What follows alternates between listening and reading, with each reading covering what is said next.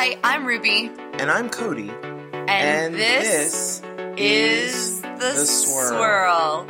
Hi, guys. We're back. Good day, everyone. Hey, Kodi. Hey, Ruby. So, Ruby, I've been thinking about something for a while.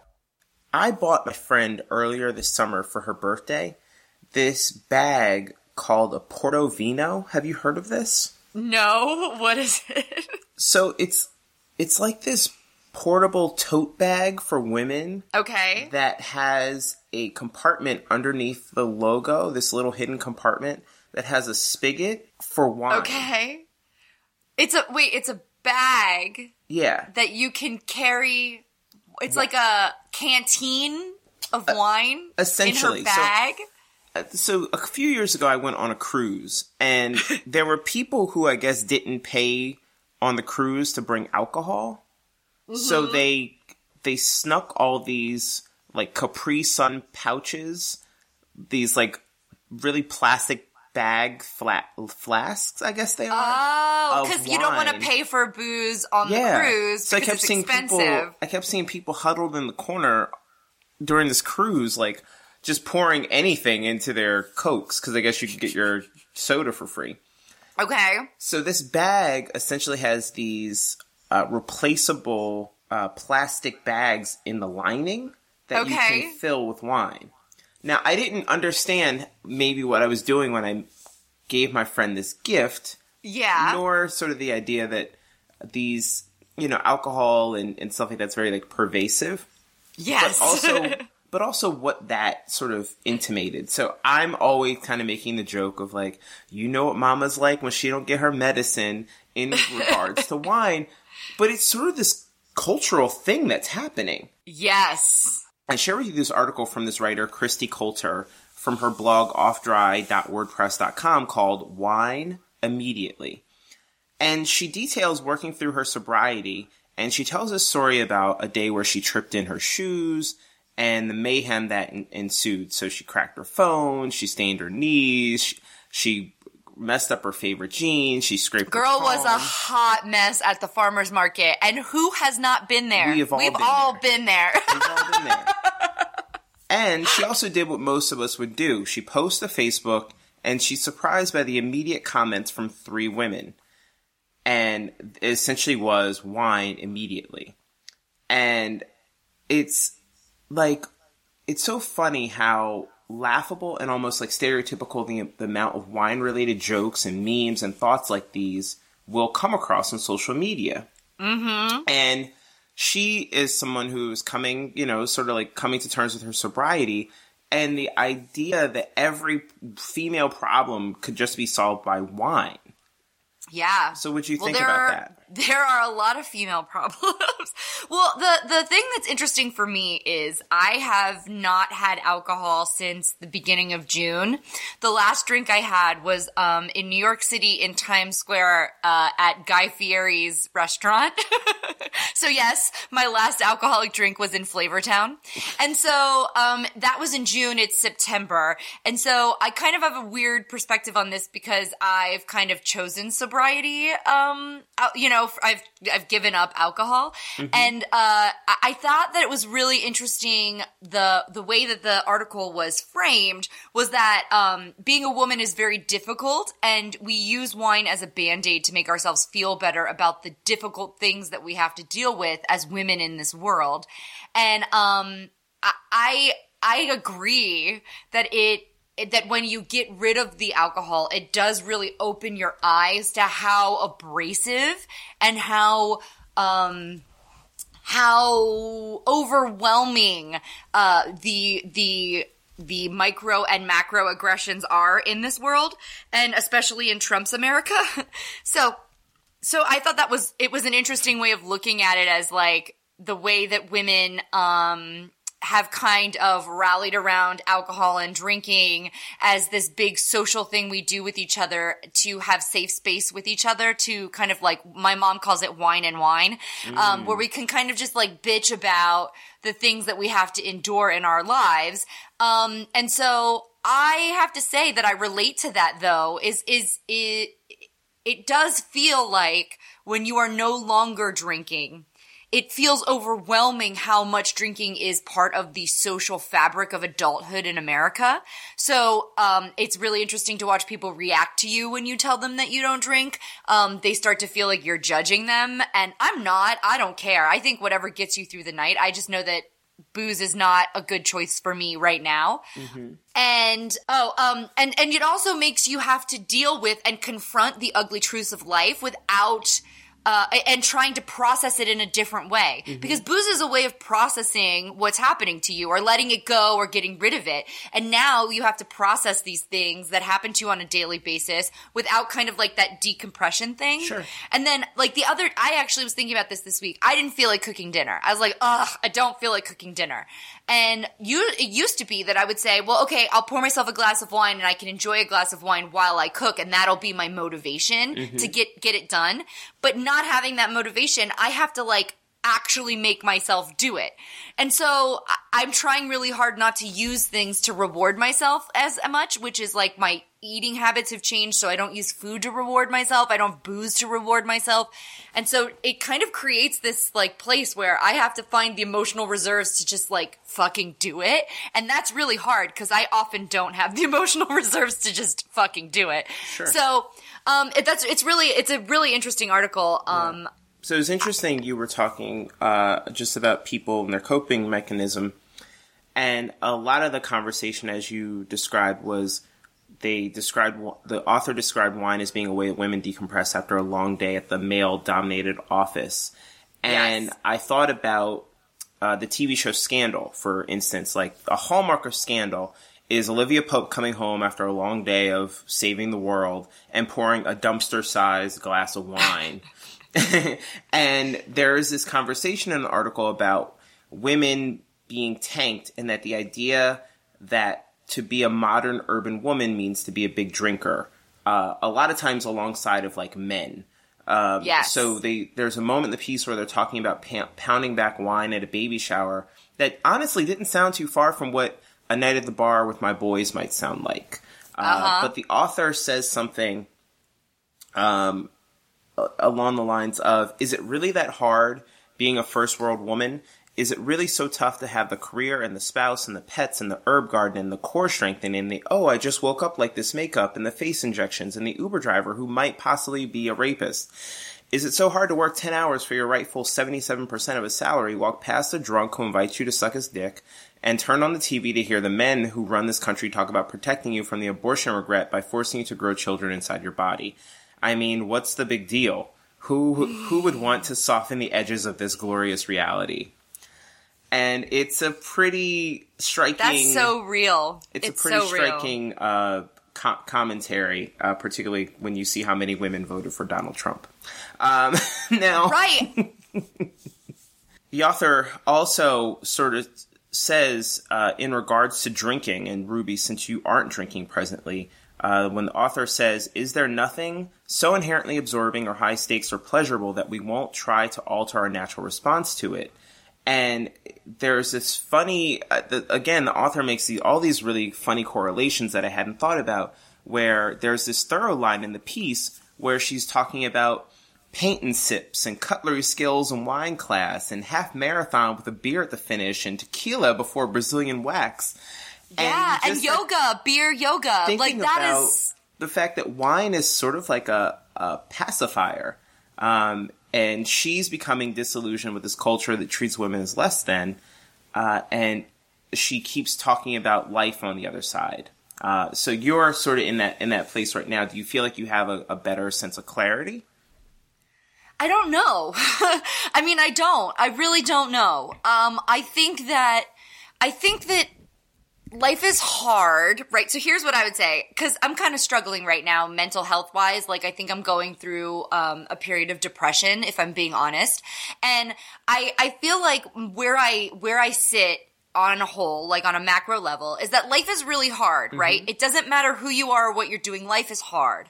And I think life is just hard in different ways for different people. And so you have to kind of decide using your own internal barometer, moment to moment, what's right for you. And so I try really hard not to judge other people's choices because I don't know what they're dealing with, and it's not something that, like, I'm dealing with, and they might be in a completely different place and on a different point in their path, and that's not my place to judge. So, I don't know. For me, I just think life has gotten harder in different ways. I think that I feel better physically because I don't have to deal with the physical repercussions and the brain fog of drinking that happens, and I don't miss that part. Mm-hmm. I also don't miss, like, the fact that alcohol sometimes makes you say or do things that maybe are not thoughtful or intentional. But on the flip side of that, I do feel like I get myself to a point where I'm whipped into such a frenzy and I don't have a release valve, and I need to figure out what my release valve is going to be for me, because wine is really helpful at the end of the day to just kind of bring it down another notch and say, okay, well, now the hard work of the day is over and now we're transitioning into relaxation, and it becomes part of your ritual. So I need to get better about creating relaxation rituals that will help me relax, because I kind of don't think I've done a good job of replacing the ritual of drinking that kind of brings me to a place of peace. Sure. I could see that. I do like the thing about being judgy, though, because I will say that it's a really weird social dynamic, especially, I mean, I don't know. I think drinking is so pervasive in our culture that you interact with it on your going out with your guys, or when you go out on dates, or when you're networking with people. Cocktail hour is part of networking. I don't deal with that stuff so much, but when we go to, like, parent parties or neighborhood parties, or I've had people over to my house and I no longer have alcohol. Like, I don't have wine in my house. Sure. Because my husband drinks beer and I don't drink. So I'm like, if you want to drink, bring what you want to drink to my house, because I don't have it anymore, which kind of makes me feel like I'm a bad hostess, because the social pressure is to have wine, or, you know what I mean? You practically should be stirring the drink when they walk in. Right, and I don't have that anymore because I just don't want to have it around. Like, I don't need to have it around because I don't use it. So it's kind of, it is very interesting to kind of navigate social interactions that I used to be so easy, because I feel like alcohol is often like the grease in the wheels that make social interactions go, to now watch them from this, like, other place in it was like this weird objectivity thing. But I miss, like, there's certain things I miss about drinking. Like, I miss the weight of the glass in my hand. I miss, that kind of, like, relief of, like, pouring the glass and being like, now I'm going to have a drink. But, I don't miss the taste of it. I don't miss the way it made me feel. I don't miss any of that. So I kind of choose to remember that that's the important thing. Yeah, I really do think that it comes down to intention. I mean, if in the times that I'm drinking and it's centered around something celebratory, that's a completely different feeling than, oh my God, I just had the worst day, I need a drink. I never like being in the, oh my God, I had a bad day, let's get a drink place. I always want to be in the, like, who got the new job? Like, and I don't want to drink unless I'm in that environment. Yeah. Well, I mean, but isn't it funny that, like, so much of well, she brings it up in the article, right? It's like every social interaction these days, the answer is alcohol. Like, oh my God, you're having a baby. Cheers. Right. Oh my gosh, you're getting married. You got a new job. You got a promotion.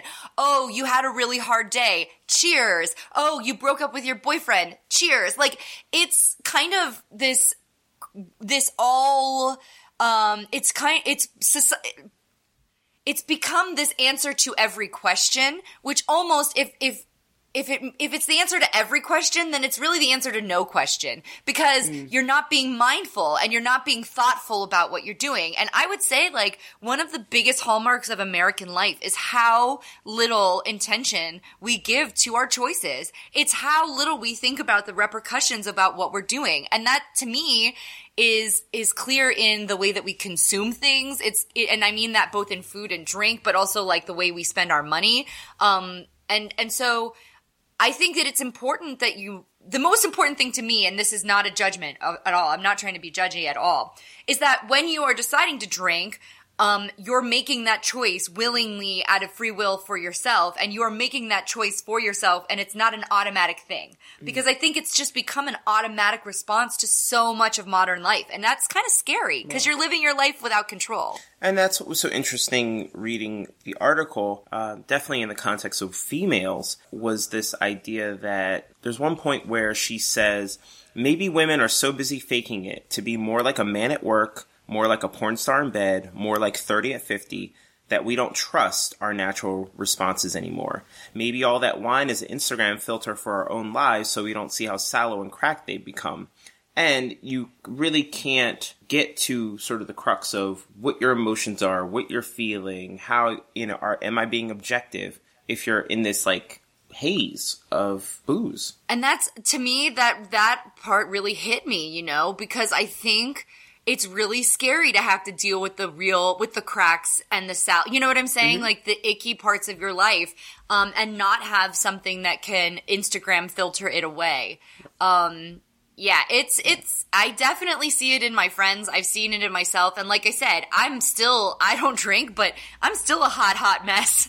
And I think it's really scary and hard to deal with sometimes when we're not, feeling our best, and trying our best to kind of fake it till we make it, which is, I think, such a big part of, I think of all womanhood for sure, but I think middle class, suburban, picket fence womanhood especially, it's really hard to keep that up, and not be tired and worn out by it. Modern womanhood is exhausting.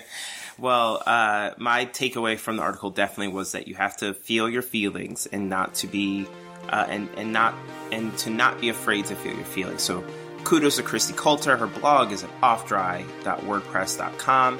We'll be back in just a moment with this week's Here For It. So we can feel our feelings together. Trying to. We'll be back in just a moment. We're back, and we're about to find out what Kodi is here for this week. Hey, Kodi, what is stirring your pot this week? Well, there's lots of times in the office space where I'm wondering if I'm the only person that's feeling the way that I do. And obviously there are tons of TV shows like The Office, or I'm sure Parks and Recreation, or all these other sort of workplace situation shows where you get to see that you are not the only person who deals with foolishness on a day-to-day basis. That being said, I would not be the kind of person who's coming home at 8 p.m. to watch a rehash of what I just went through at 9 a.m., but to each their own. Right. I came across a really fun article from boredpanda.com where people share their best work clapbacks, and they're hilariously passive-aggressive. I love this. So there's a DC-based writer and marketing consultant named Danielle Renee, who's known on Twitter as @DRenee_, who recently asked people to share their favorite professional clapbacks after tweeting her own go-to comeback phrase for her problematic colleagues. So clearly, people were all about this life, and they flocked to share. Gifts included. So, for one person... there were gifts? There were gifts? Oh, I missed the gifts. Oh my gosh, I love gifts. So, one person's favorite phrase to use in a professional clapback is, quote, "Per my last email..." That is one of my favorites. That's one of my favorites. Another person said, "I'm also a fan of laying out all the facts of where they have me confused and ending with please advise."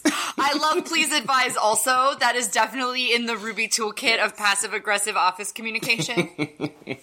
Millionaire LaFleur says, "Attaching emails to emails. Your coworker was furiously typing a few minutes ago, and now it's, oh, I must have missed this. And all you want to do is reply, shut up, Jan." Could you even imagine if we pull down the veneer of politeness in the office and really said what we wanted to say? Oh my gosh. Could you just shut the fuck up, Brian? But they're always, much like Bless Your Heart, they're so intimated in the messages already. So, Feminista Jones, I know you follow her, she added, "Going forward, I would prefer that you Now, that to me already lets you know. Oh yeah, no. That's that is like hide under your desk serious. That's scary Yes. when someone sends that shit to you. Oh, for sure. Or Honey Drop, who wrote, reattached for your convenience. Now, you know that. When you drop convenience, you know, like, at your earliest convenience. Yes. Like, oh yeah, no, that is some serious, like, aggressive, office emailing right there.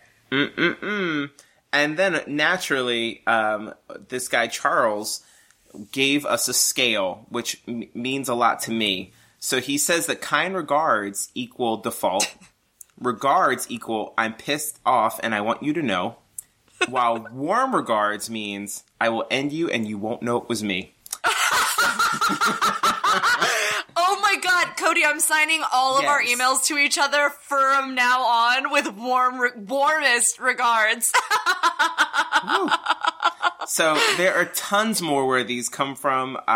We will post the link on our Swirl Facebook page. So amazing. I love that so much.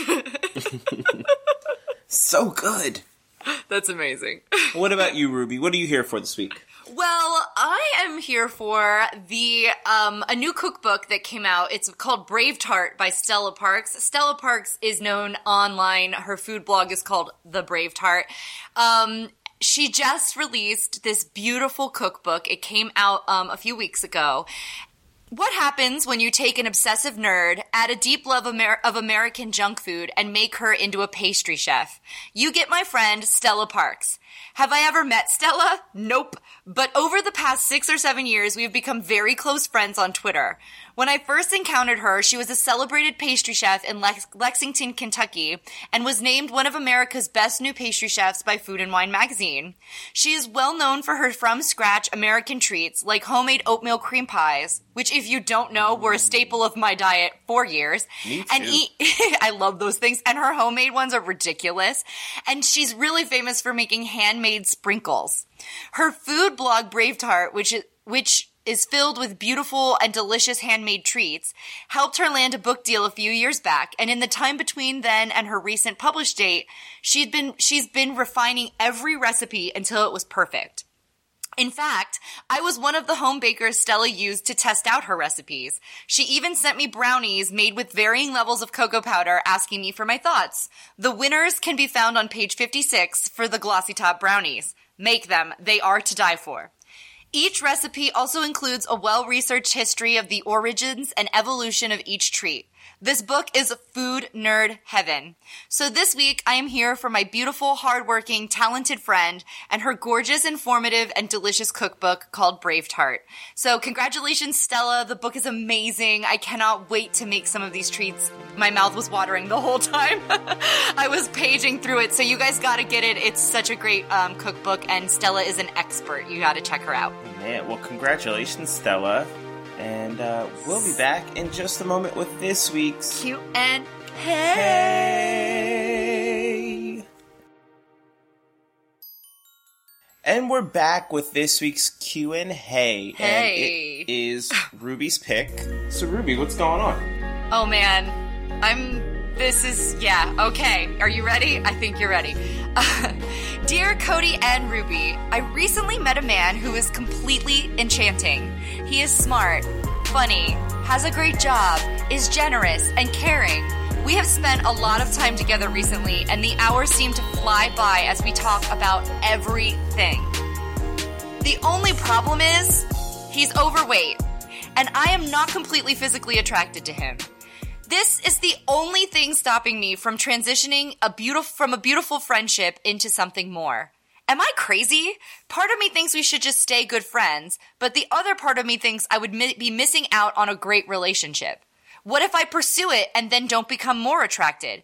I would hate to hurt his feelings or lose his friendship. Help. Signed, Heavy Heart. So she met a man who has become a friend of hers, and they spend a lot of time together, and it's super awesome and great. But he's overweight and she's not completely physically attracted to him.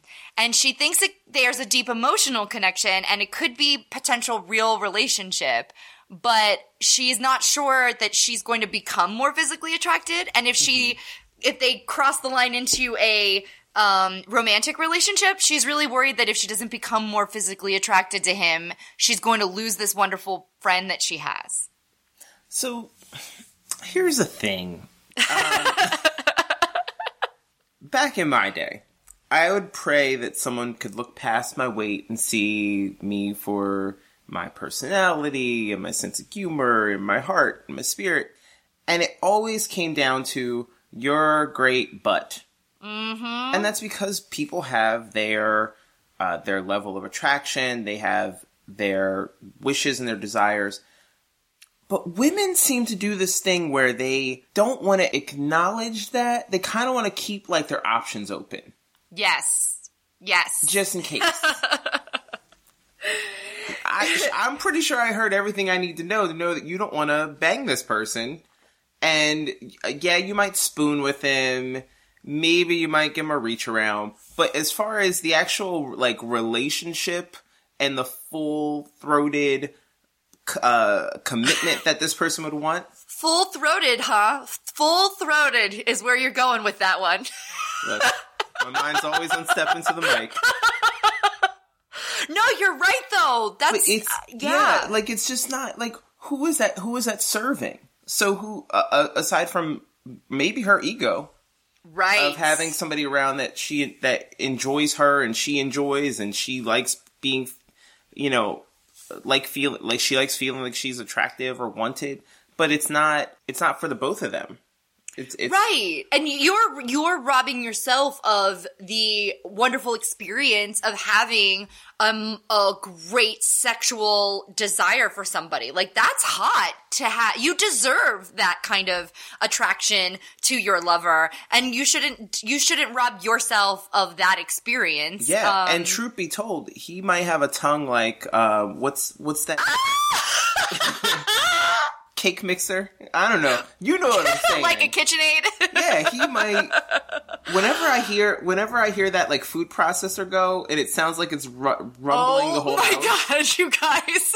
That's what he might have a tongue like, but no. Right, but if you're not physically attracted to that person... He's got an extra roll, so I can't see through it. No, well, I'm just saying. Right, no, but if you're... But like, but the weight, to me, the weight is like not... The important thing is like, if you're not physically attracted to somebody, bar none... It's a no-go. Right, like you don't, what are you doing? And then the other thing is, I feel like it's really shitty that society and the way things like go in this universe makes us feel like we can't just be friends with guys. Like, why can't he just be your friend? Like, why are you torturing yourself over not being physically attracted to him? Like, to me, that's like the entree into a relationship. If I'm not physically attracted to you, whether you're a man or woman, like, it's not gonna work. Like, that's a sign, you know? Like, yeah. The whole physicality thing is the biology of a relationship. It's the very foundation of attraction. And so just be this person's friend. Why do you have to torment yourself over it? That sounds kind of crazy to me that you would make yourself feel insane about something. You've already told us the answer that you don't feel attracted to this person, so don't have a relationship with them. And also be honest about that being the place that you're at. That whole, like, well, maybe one day, it's dishonest. Like, it is. I hate to say it in that manner, but it's not real. and it really is only serving because I'm assuming that you don't want to have an awkward encounter. But right. But, you know, we're talking about earlier, being honest. That's one of those things you have to do. This isn't for me. Right, and when you're fishing, you don't drag a fish behind the boat. You either cut it loose or you reel it in, baby. So make your choice. well, Ruby, damn it, you said it. I don't know. I'm just making, like, fishing metaphors and shit up in this podcast. That was as real as it gets. You're welcome, dear listeners. Let me off the goddamn hook. That's all.